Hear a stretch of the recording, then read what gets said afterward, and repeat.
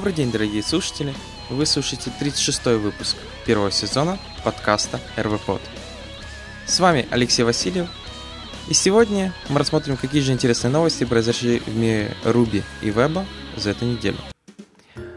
Саша сегодня не присутствует, он отдыхает на Таиланде, поэтому, я надеюсь, следующим выпуском он к нам подключится. Все-таки смещение 5 часов временной зоны не так легко синхронизироваться. Поэтому рассмотрим, какие же интересные новости. Начнем мы с Ruby полностью, а потом закончим JavaScript. Итак, поехали. Первая новость интересная, которая произошла в мире Ruby, это то, что в Ruby был найден баг, который называется Heap Overflow of Floating Point Parsing. Это означает, что можно было передать какое-то число с плавающей запятой, передать его именно так, что происходило в данном случае или падение segfault, или же, возможно, выполнение какого-то кода. В данном случае не раскрывает именно полностью в самом блокпосте, как именно эта уязвимость работает, но рассказывает, что этому подтвержден JSON-парсер.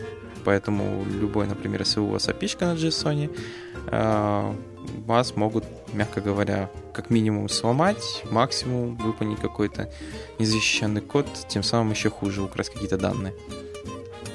Поэтому, как пофиксить? Понятное дело, была выпущена новая версия Ruby с фиксами, а это именно версия 1.9.3 P484 и 2.0.0 P353. Поскольку это всего лишь фикс, то обновляться желательно, ничего вроде бы не ломается. Также был выпущен еще Ruby 2.1.0 Preview 2. Понятное дело, что на продакшене, я думаю, его можно гонять, но все-таки лучше пока на двойке оставаться.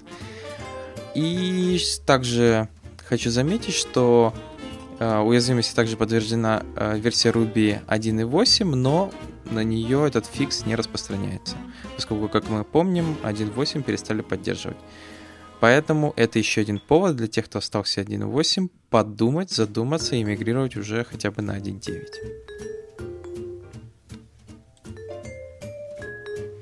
Следующая интересная новость в мире Ruby — это выход Rubotto 0.16.0. Rubotto, как мы знаем, это такая библиотека, которая позволяет писать на Ruby Android-приложения. В данном случае были добавлены разные дополнительные фичи, такие как поддержка Android 4.4 KitKat, виджет DSL, Rubotto Setup команда дополнительная, которая ускоряет, понятное дело, работу с эмулятором. А также, понятное дело, достаточное количество багфиксов. Поэтому для тех, кто интересуется именно разработкой под Android, но не хочет, например, этим заниматься на Java, то обновляйтесь, пробуйте.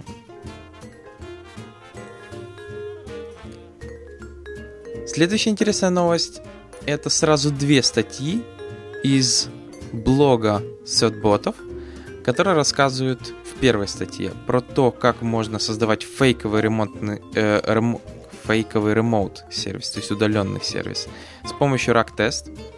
Для чего это используется? Например, они рассказывают, что с помощью этого можно делать редиректы. Вот, например, у вас там какой-нибудь, transparent, как они говорят, типа полностью прозрачный редирект на какой-то gateway или что-то типа того. И как раз вот RAG-тест помогает это именно делать. В данной статье рассказывается, как его можно использовать, как его можно использовать потом с копибарой, на каком определенном порту, и как это вообще работает, они показывают на примере Fake Brain 3. Поэтому для тех, кого возникают вот такие задачи, вот этот RAG-тест, возможно, очень интересно поможет. Следующая у них статья рассказывает про то, как хендлить, а именно обрабатывать API-запросы, если там есть рейт-лимиты какие-то. То есть, как мы знаем, некоторые провайдеры, которые предоставляют API, они, например, нагрузка настолько велика, что они не могут позволить делать сколько вам угодно запросов. Поэтому у них есть рейт-лимиты. То есть, например, там 3 запроса в секунду или например, сколько, 100 запросов в минуту. То есть по времени или количеству, там все зависит. Вот. И в данном случае, понятное дело, они рассказывают, что когда вы посылаете какой-то запрос на какой-то внешний ресурс и получаете ошибку, что вы достигли рейт лимита, понятное дело, что не хочется, что-то с этим надо делать. Используя Delay Job гем, который, в данном случае, я думаю, для Sidekick или REST это мигрировать тоже не проблема. Они рассказывают про то, что вот если сервис, он действует под спецификацией, он должен посылать код 429. Вот, вы можете, опять же, в примере Delay Job'ов, переопределить error, проверить, что ошибка вызвана как раз этим кодом, что это ошибка в том, что вы достигли какого-то лимита по API-шке. И вы можете сказать, что тогда эту задачу надо, опять же, еще раз попробовать переисполнить, только с каким-то задержкой. Опять же, которую можно все прописать и сказать, сколько требуется. Как говорится, задача сделана правильно, то есть, получается, если не получилось, вы данные не теряете, вы просто их пытаетесь сделать еще раз. В том же Sidekick, например, это делается еще более интересно. Они пытаются это сделать с интервалом времени, который увеличивается каждый раз, то есть сначала через секунду, потом 2, потом это начинает увеличиваться. Это тоже, кстати, редактируется. А тут в данном случае интервал времени один и тот же, через минуту. Вот. Но опять же, это тоже можно, я думаю, переписать, потому что есть rate limit attempt, то есть количество попыток и сколько из них прошло успешно и неуспешно. Поэтому для тех, у кого тоже возникают вот такие задачи, а именно работа с внешними сервисами, которые не всегда бывают стабильны, это достаточно вот один из нормальных солюшенов. Главное, чтобы сервис работал тоже по спецификации.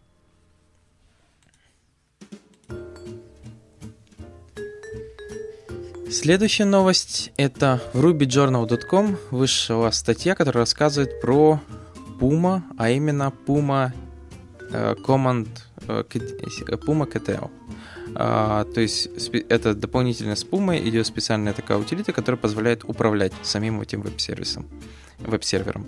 Puma, как мы знаем, это такой веб-сервер, был специально разрабатывался для Rubinius, но отлично работает с JRuby и MRI. В основном, понятное дело, у него основная фишка — это то, что он работает в тредах, поэтому, понятное дело, на MRI он не сильно, как говорится, его можно использовать, никто не запрещает, тем более у него есть кластер мод, который создает его в таком же варианте, как Unicorn рабочий или Thin.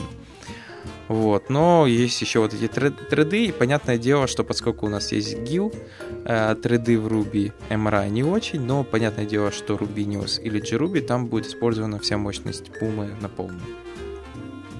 И в данном случае в этой статье рассказывается про то, что как можно управлять Puma. Что, понятное дело, вы можете просто в Unix управлять сигналами, посылать нужные сигналы и так общаться с Puma.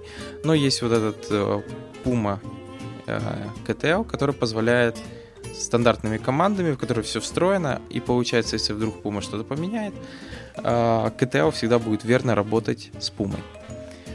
Вот, поэтому для тех, кто интересуется, как правильно работать с Puma, как с ней работать, какие типы рестартов там есть, там тоже есть жесткий тип рестарта, просто рестартануть, и так Graceful, который Zero Downtime, такой же, похожий, как у Unicorn, только у Unicorn там посылается USR 2 сигнал, а тут используется USR 1, потому что у Unicorn USR 1 используется для log rotation. Вот. Поэтому для тех, кто интересуется подобной темой, смотрите, читайте. У кого, может, кто-то интересовался Puma, потому что вот у нас есть несколько серверов на Puma, и достаточно интересно работает при этом с MRI. И иногда производительность чуть-чуть вырастает даже, учитывая, что там есть GIL.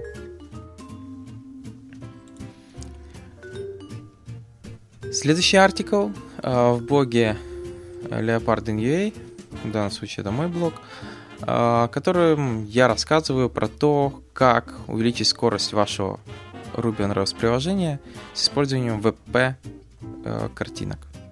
WebP — это специальный формат картинок, который был разработан Go. Он позволяет очень эффективно компрессировать ваши картинки. У него есть алгоритмы с потерей и без потерь. Даже если вы будете использовать алгоритм без потерь, где-то картинки, даже стандартные PNG, с ужатым альфа-каналом будет все равно терять до 25% в размере. Но есть небольшая проблема, поскольку в данном случае только Google Chrome плюс Android и Opera плюс мобильная Opera только поддерживают этот формат картинок. И тут возникает вот вопрос, что с этим делать. В данной статье я рассказываю про гемы, которые уже на сегодняшний день созданы для Ruby, которые позволяют работать с этим форматом картинок, про то, как его подключить к Access Pipeline, к рельсам, которые позволят дополнительно генерить к стандартным вашим картинкам еще Webpack картинки. А также рассказываю, как, используя Nginx, показывать, если это Chrome или Opera.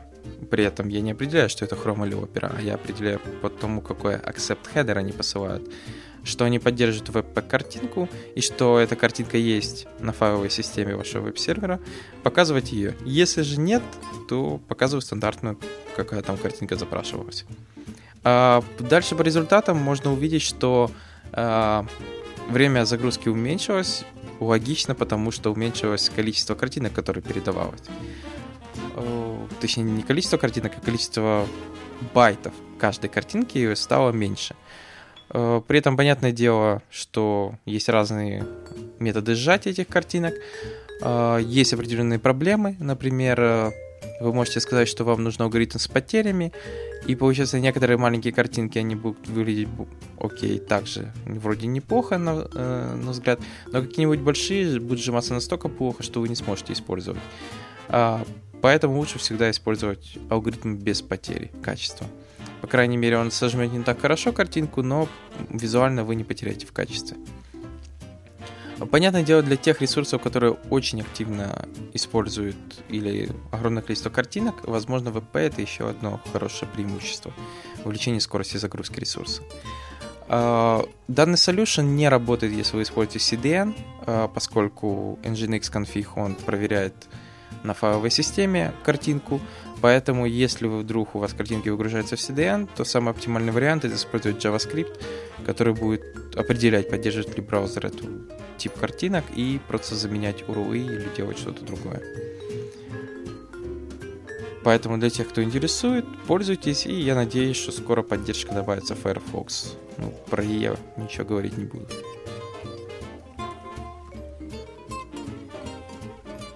Следующий блогпост в блоге, даже на ресурсе wiget.com, который рассказывает достаточно просто, как создавать PDF-ки в Ruby on Rails приложении. То есть бывает такая задача, что у вас есть какая-то HTML страница, и неплохо бы ее также генерить в виде PDF. Вот. Есть разные варианты, есть Prince XML утилиты, которые, конечно, платные, то есть они как бы вы можете поставить, использовать. Сама по себе она бесплатная, но добавлять ко всем PDF-кам небольшой watermark. И пока вы не заплатите, и цена там сервер лицензии стоит $3,800, что недешево как бы, то этот watermark будет долго там оставаться. Есть DocRaptor, это сервис на основе Prince, и есть еще на основе WebKit с engine Qt есть библиотека wiki HTML to PDF. Вот. И для этого существуют гемы библиотеки PDF-Kit и WikitPDF, которые вы можете использовать. И с помощью этой же библиотеки, понятное дело, она должна быть установлена на сервере, вы можете генерить, за нее платить, слава богу, не надо, PDF-ки. То есть вы просто определяете ваш новый формат, response формат, например, что это pdf.pdf, и теперь любые странички у вас будут еще рендериться в PDF. Также показаны варианты, как можно рендерить там по-другому картинки, там не инлайново, а как attachment загружать. Также рассказано, что не обязательно это все делать на лету. Можно, например, генерить их где-нибудь там в background джобе или как-то еще по-другому, а потом выгружать на CDN и просто CDN и выдавать пользователю. Так, возможно, будет даже проще. Вот. Но в любом случае, где развернуться, вариантов много. Поэтому для тех, опять же, у кого вот возникают такие вопросы, кроме Prince XML не знал более нормального солюшна, вот можете посмотреть.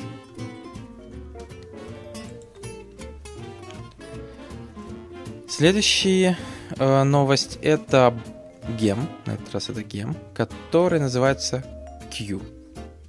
Q-U-E. Q. Это рубишный джоб, который работает поверх Postgres. Что интересного? Он, понятное дело, использует такие вещи. У Postgres есть Listen Notify. Это система, которая позволяет подписывать, как PubSub, подписываться и получать обновления. Также поверх этой штуки еще используется Advisory Logs, который тоже встроен в Postgres. Это, можно так сказать, application-based mutex поверх Postgres. Вот. И получается, используя эту систему, которую, как тут пишут в README, я ничего не могу сказать, не использовал лично, достаточно очень неплохо работает по бенчмаркам. Там рвет чуть ли не в 3 раза delayed джобы, плюс еще там, если добавлять дополнительные, там есть Classic, просто QE Lateral. Если врубать Lateral, он вообще все, что движется, рвет. Вот. Но в любом случае, система достаточно простая, понятное дело, единственный, может минус, может плюс, не знаю кому как. Используется на Postgres, то есть работа по Postgres, у кого есть Postgres, это плюс, у кого нет, минус. Вот. Поэтому для тех, кого на сегодняшний день вот Qшные системы, или вы там хоститесь, например, на том же Heroku, и любой чих, например, нужен Redis, это еще $100 в месяц, возможно, использовать тот же Postgres, один из лучших вариантов, то вот можете попробовать посмотреть.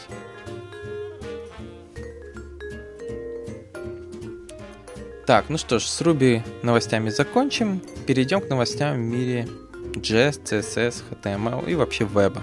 Что же там происходит? Итак, первая интересная новость это то, что вышел Foundation 5. Foundation — это такой фреймворк от Zurba, очень похож на Twitter Bootstrap, но более минималистичен, написан на SAS, а не на Less. Очень хорошая документация сделана. Что можно сказать? В нововведении в основном то, что улучшили JavaScript, то есть сделали его более эффективно написали, убрали Zepto, теперь перешли полностью на jQuery. Вот можно так сказать, это все. И поменяли JavaScript-овые переменные. То есть, если так посмотреть в разрезе с 4-м Foundation, то миграции HTML и CSS не придется. И это очень хорошо, потому что до, например, с версии 2 до 3 приходилось достаточно много переписывать. Вот. В этой версии этого уже не происходит. Тут просто JavaScript немного. Ну, JavaScript, возможно, если вы используете очень активно фаундейшеновский JavaScript, его, возможно, придется немного переписать, если вы захотите мигрироваться на эту версию. Но в любом случае это радует, что фреймворк развивается, потому что мы его используем в некоторых проектах, продуктах и даже просто для прототипирования.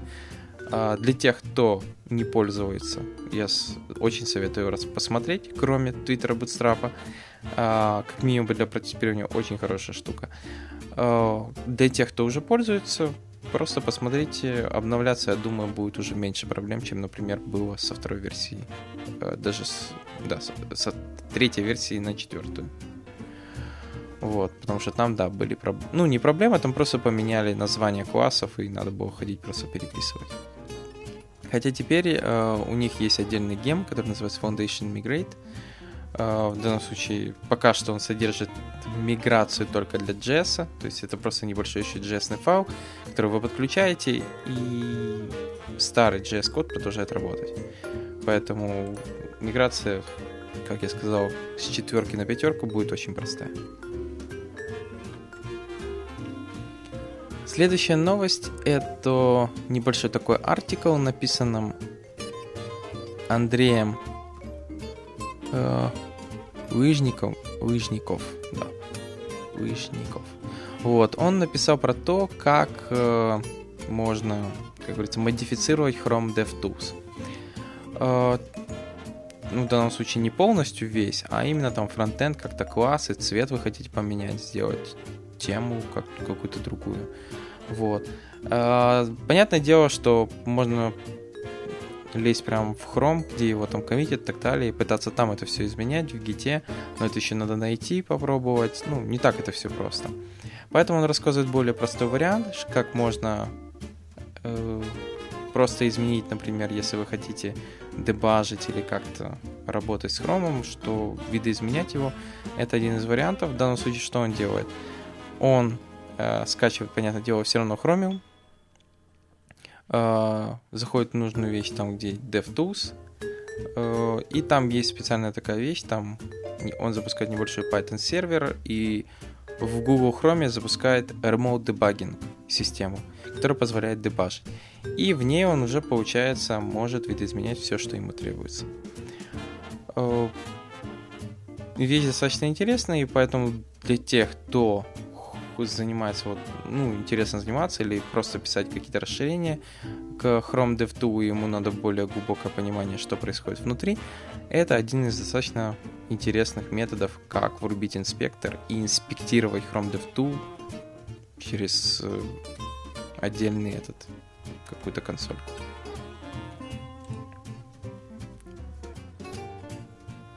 Следующий блогпост на ресурсе joint.com достаточно интересный, который рассказывает, как Walmart страдал от того, что Node.js тек. То есть, у них утекала память, потому что Walmart достаточно огромный ресурс, у них огромное количество запросов, точнее, ресурс может не огромный, но нагрузка достаточно огромная, и, получается, разработчики вместе с DevOps командой, как я понял, постоянно страдали то, что Node.js у них тек. То есть, бежал, память убегала куда-то, и они не знали, что с этим делать. Поэтому они подключились к команде Node.js разработчиков и начали разбираться, что же там происходит. В блогпосте расписывается, как они это искали, как они нашли, что именно текло, какой метод. Там в основном связано с подключениями, отключениями, когда пользователь, вы создаете сокет, подключаетесь, отключаетесь. А в данном случае, кто хочет узнать более подробно внутри, потому что там идет инмапы, мелоки, все низкоуровнево, понятное дело, C и все остальное. Поэтому для тех, кто интересует, как это все отлавливалось и искалось, вы можете посмотреть прямо в блогпосте. Хорошая новость, то, что уже есть фикс, который добавлен в бранч 0.10 и будет доступен в версии 0.10.22. Также добавлены определенные изменения, поэтому что хорошо, что скоро будет фикс, и история завершилась успешно.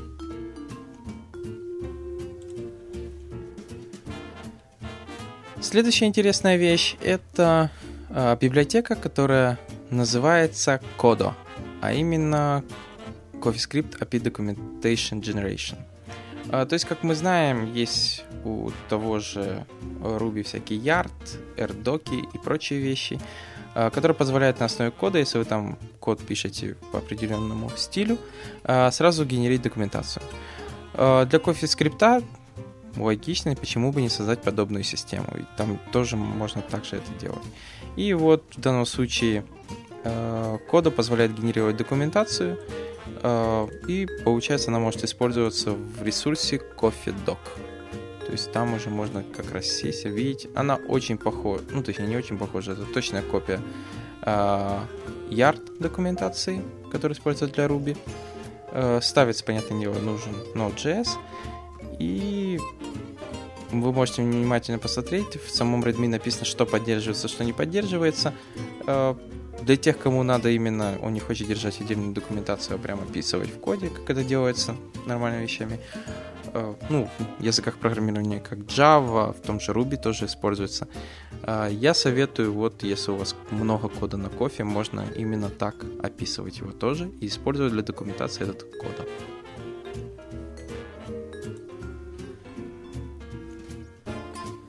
Следующая ссылочка на презентацию. То есть это даже не блогпост или какой-то гем, это ссылка на презентацию от Алекса Матчинер. Он разработчик Ember Core Team, автор Emblem.js, также JS-консультант. Он в своей презентации рассказывает, точнее не рассказывает, а делает такую интересную вещь, как, можно так сказать, коротко, Angular.js против Ember.js.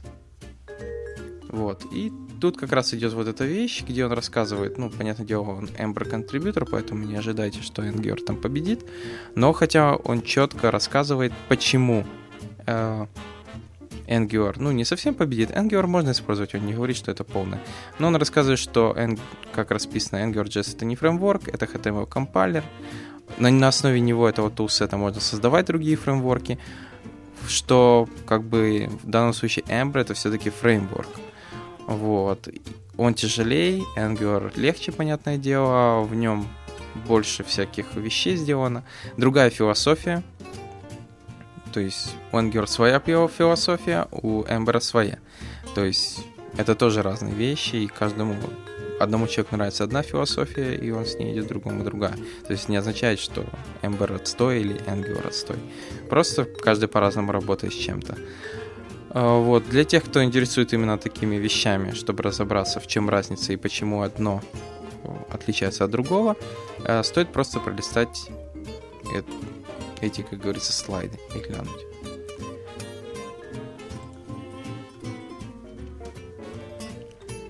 Следующая достаточно такая крутая библиотека, называется easystar.js. То есть, если вы разрабатываете какие-то 2D-игрушки в браузере, то есть, и у вас вот, как говорится, игрушка там ходит куда-то по карте, человечки, вы ими управляете, то вот EasyJS Star достаточно отличная библиотека для того, чтобы разрешить одну из основных проблем, а именно алгоритм А-звездочка. То есть именно у вас есть человечки, есть некая карта, там есть какие-то препятствия и пути. Как сделать так, чтобы человечек от пути А до пути Б дошел по оптимальному какому-то маршруту. Для этого, понятное дело, есть самый основной алгоритм популярный, это А-звездочка оптимальный. Вот. Ну, понятное дело, код придется писать самому по логике вещей. Но вот есть библиотека уже, которая асинхронно может рассчитывать вам нужный вам алгоритм. На главной сайте сразу показана демка, просто шикарная сделана, с настройками, то есть там просто карта с человечками, и они себе ходят, смотрят. Библиотека достаточно маленькая, 5 килобайт, API-шка очень простая, поэтому для тех, кто занимается гейм-девелопментом, я думаю, это будет библиотека как манна небесная, чтобы не писать свой велосипед.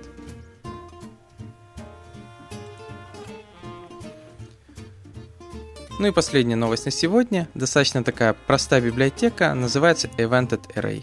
Расписана она в блоке darrentnewton.com, который рассказывает, что бывают разные моменты, и вот бывает такое, что вам нужен массив, то есть они создают определенный массив, именно объект, с которым можно гетить, сетить, работать с toString, и объясняет, что бывает такой момент, что вам нужен массив, чтобы он не превышал нужного размера. То есть он говорит, это банальные вещи, например, у вас какая-то страница с товарами, и вам нельзя показывать все товары, если там пришли миллионы товаров. Вам надо показывать, например, только первых 5, 10, 20. Вот для этого как раз есть эта библиотека. Вы указываете в ней буфер, что, например, 5, и если вы задаете, например, говорите, вот тебе 5 элементов, только будет 5. Если вы еще раз говорите еще n количество элементов, то предыдущие первые начинают вытесняться. Вот. Достаточно такая интересная штука. Есть отличные демки, как работает вот этот вещь там за вами. Типа квадратики бегают. То есть новые отстраиваются, последние вытесняются. Следующий показывается Flickr Search, как работает. То есть, когда вы там по нему ищете или что-то делаете, что выбирается только нужное количество элементов. И что еще интересное, у этой библиотеки есть биндинги на некие ивенты. То есть, когда вы, например, добавляете какой-то ивент, добавляете какой-то элемент в этот массив, там есть, можно зарегистрировать биндинг. Когда удаляется какой-то элемент с этого массива, тоже можно зарегистрировать биндинг. Поэтому достаточно такая отличная библиотека. Использование можно найти просто уйму. Поэтому для тех, кто заинтересовался, смотрите, посмотрите ссылки, посмотрите, насколько это удобно вам. Ну, на сегодня, я думаю, все. Спасибо, что слушаете нас. Подписывайтесь на нас. Пишите комментарии. Увидимся на следующей неделе. Пока.